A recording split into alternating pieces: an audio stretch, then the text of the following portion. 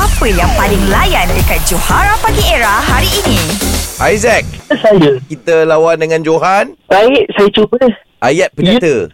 Ayat Penyata. Dan situasinya Adalah dua orang yang sedang menonton perlawanan bola sepak kat TV. 3, 2, 1, Spontan era.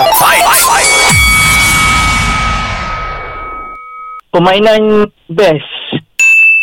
aku tahulah. Macam tu lah. 3-0 tu. Game padu tu. Tengah live ni. Tahu dah. Kau pergi ambil air jap. Air.